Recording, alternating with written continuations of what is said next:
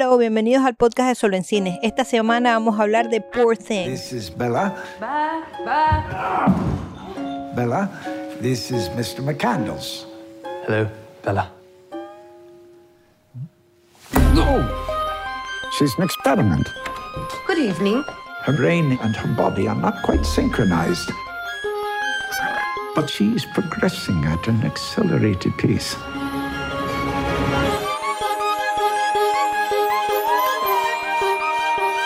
Poor Things es la nueva película de Yorgos Lanthimos, protagonizada por Emma Stone, Willem Dafoe y Mark Ruffalo.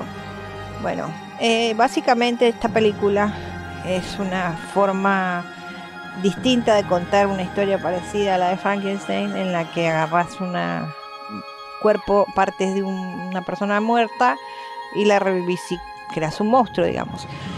En este caso es Bella. Bella es el personaje presentado por Emma Stone, que es una persona que falleció y que Willem Dafoe trae a la vida. Sin ir mucho más de spoiler de la trama, pues de verdad que no es la idea. Esta es la premisa básicamente. Willem Dafoe, siendo un científico lógicamente, algo muy como el Dr. Frankenstein, hace esta maravilla que es Bella, digamos, ¿no? Y bueno, yo fui a ver la película con expectativas moderadas, sabiendo que visualmente quizás me iba a resultar bastante impactante por lo que podía ver el tráiler, production design, vestuario, ciertas cuestiones visuales, pero principalmente mi motivación obviamente era la actuación de Emma Stone, que es mi candidata favorita para la mejor actriz de la temporada. Puse mis fichas en ella, la tenía en Carey Mulligan también, pero con gran fuerte Emma Stone. Y bueno, nada, venía a consagrar esta confirmación de si iba a ser mi candidata definitiva para el Oscar. Bueno, por supuesto que lo es, sin duda. En el minuto cero que aparece, desde el minuto cero es la candidata al Oscar, la que se va a llevar el Oscar.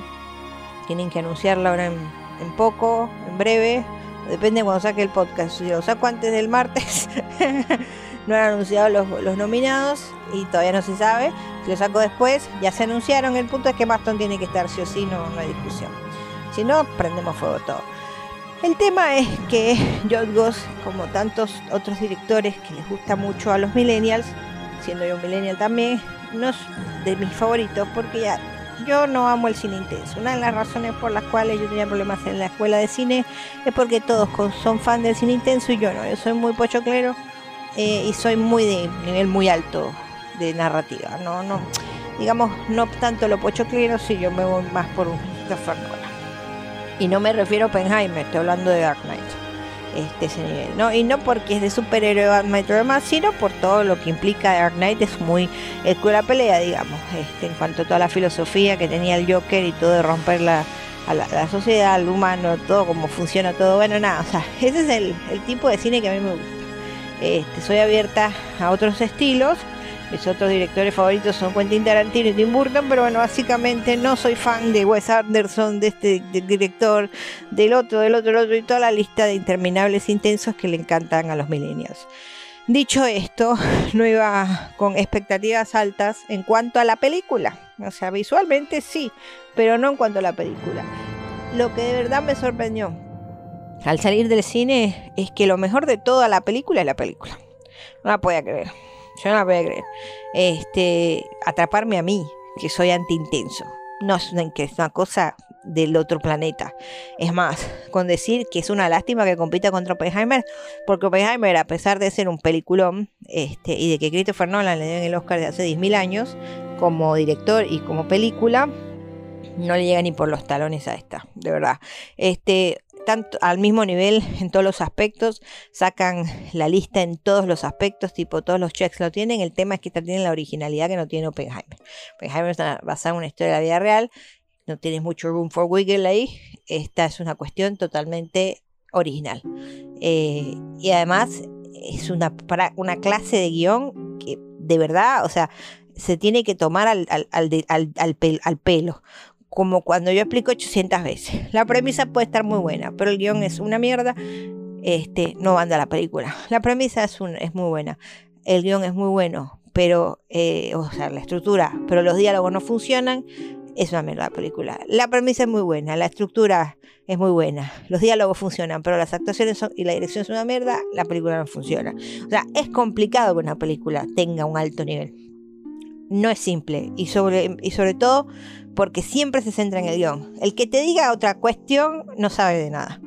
Esta película tiene todos los tics que corresponden. La película no solo tiene una premisa bárbara, la historia de Bella y todo este tema alrededor, sin yo spoilear. Después tiene una ejecución, una estructura que perfectamente puede funcionar como para una película como para una serie de televisión. Me parece que el escenario ideal actualmente es que vos seas tan buen director que tu película tanto funciona como para película como para serie de televisión. Porque está pasando mucho, que no les está alcanzando el tiempo de las películas para poder narrar. Y la gente se queda corta, decís que podés desarrollar un poco más. Este señor, de verdad no te sé decir cuánto duró, tendría que haber buscado antes, pero bueno, que dura 2 horas y media, dura 2 horas, de verdad no lo sé, no me fijé. El punto es que está tan bien estructurada la película, tiene tan buen ritmo, está dividida por actos, que fácilmente puede ser una miniserie de 5 o 6 episodios, desarrollás un poquito más, pero un poquito más, no que sentí que no, acá no se desarrolló, es agregar 3 pedacitos más, 3 renglones de diálogo más a una escena que ya estaba ocurriendo. Para estirar de repente más silencios y más mirar al horizonte, ponele, y lográs episodios de 45 50 minutos y haces una miniserie con esta estructura de guión. Pero es una barbaridad lo que es esto, es una barbaridad impresionante. No te querés parar de ver la película, no la querés parar de mirar. Sin mencionar, ni siquiera, yo no estoy ni siquiera acá hablando, hablé de premisa, hablé de estructura. Después nos vamos a los diálogos. Los diálogos son una locura. Es lo más soez que te puedes imaginar. No paran de haber escenas sexuales en la película. No paran de haber. Y es una cosa que a mí me irrita muchísimo el cine intenso, como les encanta forzar el sexo en todo, para ser irreverente, para ser chocante. No, hermano, acá no tiene absolutamente nada que ver. Y no para de haber sexo en toda la película. Pero no tiene, o sea, de verdad no es usado el recurso de esa manera, es impresionante. O sea, yo que soy la persona más anti eso que existe en las películas, no la pueden creer. No la pueden creer. Entonces, y aparte en los diálogos, ¿no? En los diálogos de Bella sobre todo, una locura las líneas, la gente cagada de la risa, y eso que es medio un drama también. Ok, los diálogos, una locura. Después saltás a lo siguiente, en la dirección de los actores, por supuesto. Y los actores, el nivel de los actores, no es otro planeta. Puede tener la línea brutal, la estructura brutal, la premisa brutal, pero si los tipos no saben hacer el delivery y el diálogo, estamos en el horno. Es impresionante. La comedia física de Maston es una locura. La comedia física de Mark Ruffalo es una locura. Los acentos, las formas de expresarse. Willem Dafoe, increíble. De verdad, o sea, una cuestión acá nominado a todo el mundo. Entonces ya por acá ya yo dije todas las cuestiones principales que hacen que una película sea perfecta. Después le metes la musicalización. Yo creo que por acá tiene un fuerte bastante grande, también puede ganarse Óscares y bastantes premios con musicalización, porque no solamente la música es brutal, sino los efectos de sonido, o sea, los sonidos de perturbadores. No hay nada más difícil de componer que algo que perturbe. Pregúntenselo a Hans Zimmer cuando hizo el sonido famoso del Joker, de The Dark Knight. Eso, de verdad, o sea, ya te estás yendo por distintas partes. Entonces ya después te vas a lo visual. La parte de production design, decir que compite con Barbie, yo de verdad le diera el Oscar a esta película. Barbie es muy plain y Barbie dice, wow, ¿qué Oscar le estás dando? Se están basando en casas de Barbie que ya existen, o sea, no es que haya inventiva en Barbie. En Barbie lo que es un trabajo de carpintería muy fuerte, pintaron todo a mano. Entonces hay que ver si esto también fue tan complicado de hacer en ese sentido, pero de verdad hay una competencia durísima y lo que es vestuario se lo lleva ni me quiero ni fijar quién está nominado, o sea, no me interesa saber quién está nominado, siempre ganan los vestuarios period.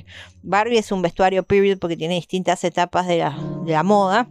Y bueno, Oppenheimer es period y deben haber más period que ahora no me acuerdo, pero es una mezcla de period con Vivienne Westwood, con ciencia ficción, con steampunk, o sea, es una locura lo que es el diseño de vestuario en esta película, es una barbaridad. La edición, locura. Y eso que la forma de la forma de filmar a este señor es para mí mega ultra intensa. O sea, a ver, usar el recurso de meter la cámara a pescado, el ojo de pescado, un ratico por acá, por toda la película haciendo peretes con las cámaras, lo encuentro demasiado videoarte, me parece ridículo. Pero aún así no te distrae, lo tolerás, lo aceptás, por más que no es el estilo de uno, va completamente acorde con la película. La edición es brutal, en ese sentido también, la edición es una barbaridad.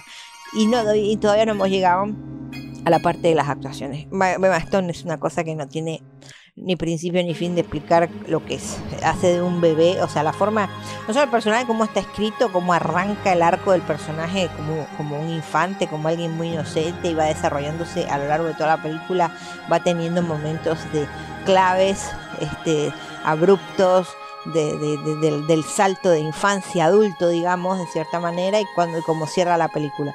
Es impresionante, y todo lo que es el peso actoral que ella le pone, toda la estructura actoral, todo toda la facilidad física que tiene, de verdad, no tengo palabras para yo explicarla a ella, pero yo pensé que ella era lo que yo iba a salir volviéndome loco diciendo maravillas de ella, y es una maravilla, y se va a ganar el Oscar. Pero qué película, por Dios, es una tristeza bárbara que compita contra Oppenheimer. ¿Por qué? Porque yo no puedo ir en contra de Oppenheimer. Para mí es la mejor película de la temporada. Oppenheimer tiene todos los tics igual que esta película. Lo que no tiene es la originalidad, no tiene la historia original. Que por cierto, no sé si estaría nominada a guión original o guión adaptado. No me importa contra quién vaya, es el guión que tiene que ganar. Tiene que ganar sí o sí guión. Uy, por supuesto, Emma Stone. Emma Stone primero, guión. Y por favor, vestuario. Esas tres le doy ya fijas. ¿Por qué? Porque producción, design, computing con Barbie, capaz se lo tiran a Barbie. Pero, por ejemplo, yo estaba muy pegada con The Holdovers. Pero si estaba contra The Holdovers en guión, no me interesa, de verdad. Yo no puedo, los diálogos del muy lindo, pero esto de verdad, hay que premiar la creatividad, hay que premiar el ingenio, hay que premiar el talento excesivo. Esto es otra cosa, es despampanante, es increíble. Soy la persona más anti-intenso que existe, soy la persona más anti Wes Anderson y todas esas mierdas que existen. Esto no tiene nada que ver con esas películas intensas de culto, de gente no, esto es un peliculón. Esto es para todo el tipo, para toda la gente, para todo el mundo. Bueno, obviamente voy a sonar un poco pedante acá, pero tenés que tener un nivel para esta película. Tenés que tener un nivel cultural, tenés que tener un nivel de apreciación, tenés que poder apreciarla. Y no es porque es intensa, sino porque toca temas, porque toca temas humanos, toca temas emocionales, toca temas crueles, toca temas bastante dramáticos. La categorizan de comedia, pero es un drama en realidad. Entonces requiere que tenga cierta sensibilidad y cierta conexión con el planeta, con el ser humano, con la vida, y para eso tenés que tener un nivel para poder ver la película. Entonces no lo digo desde un punto de vista intenso, sino desde un punto de vista humano. Entonces nada, básicamente la mejor película del año, es la mejor actuación del año. Las mejores actuaciones del año yo calculo que tendrían que estar Willem Dafoe y Mark Ruffalo nominados también. Quizás Mark Ruffalo tiene más chances porque sale más tiempo en la película, pero bueno, nada, es una cuestión que sin duda Emma Stone, la que se roba todos en cuanto a las actuaciones, ¿no? Por supuesto, se roba todos los méritos. Y bueno, nuevamente es un bajón que en temporada de premios esta temporada compitiera contra Oppenheimer, porque pues esta tendría que haber sido la mejor película del año, tendría que estar peleado en el sentido de que esta debería ser entre este y Oppenheimer, y no tan obvio que fuera Oppenheimer. Lo que pasa es que señoras y señores, el Oscar se lo deben a Christopher Nolan de Dark Knight, y si se tenía que hacer una estúpida película de algo de guerra para que no fuese Dunkirk porque no le dieron bola, para que le dieran ese Oscar que le dieran a ese señor, pues se los tendrán que dar por Oppenheimer, porque The Dark Knight es la mejor película de la historia. Hasta ahora nadie la supera. Parasite le sigue cerca, pero The Dark Knight es la mejor película que existe, y a ese señor le den ese Oscar, y no tiene Oscar ni de director. Entonces bueno, nada, le tocó un mal momento a Poor Things, de verdad, pero es la mejor película del año, está por encima de Oppenheimer. Por supuesto que lo está. Por supuesto que lo está. ¿Por qué? Porque está al mismo nivel, pero tiene el elemento creativo. El elemento creativo. El elemento original. Es impresionante, de verdad. Sí, bueno, nada, Poor Things ya está en cines. No la vayan a ver pirateada, no la vayan a ver esperarse en streaming, tienen que verla en el cine. Son las películas por las cuales nos queríamos matar en la pandemia, y que una de las cosas que más nos dolía es que las salas del cine estuviesen cerradas, porque el cine es vida. Nos vemos la semana que viene. Bye.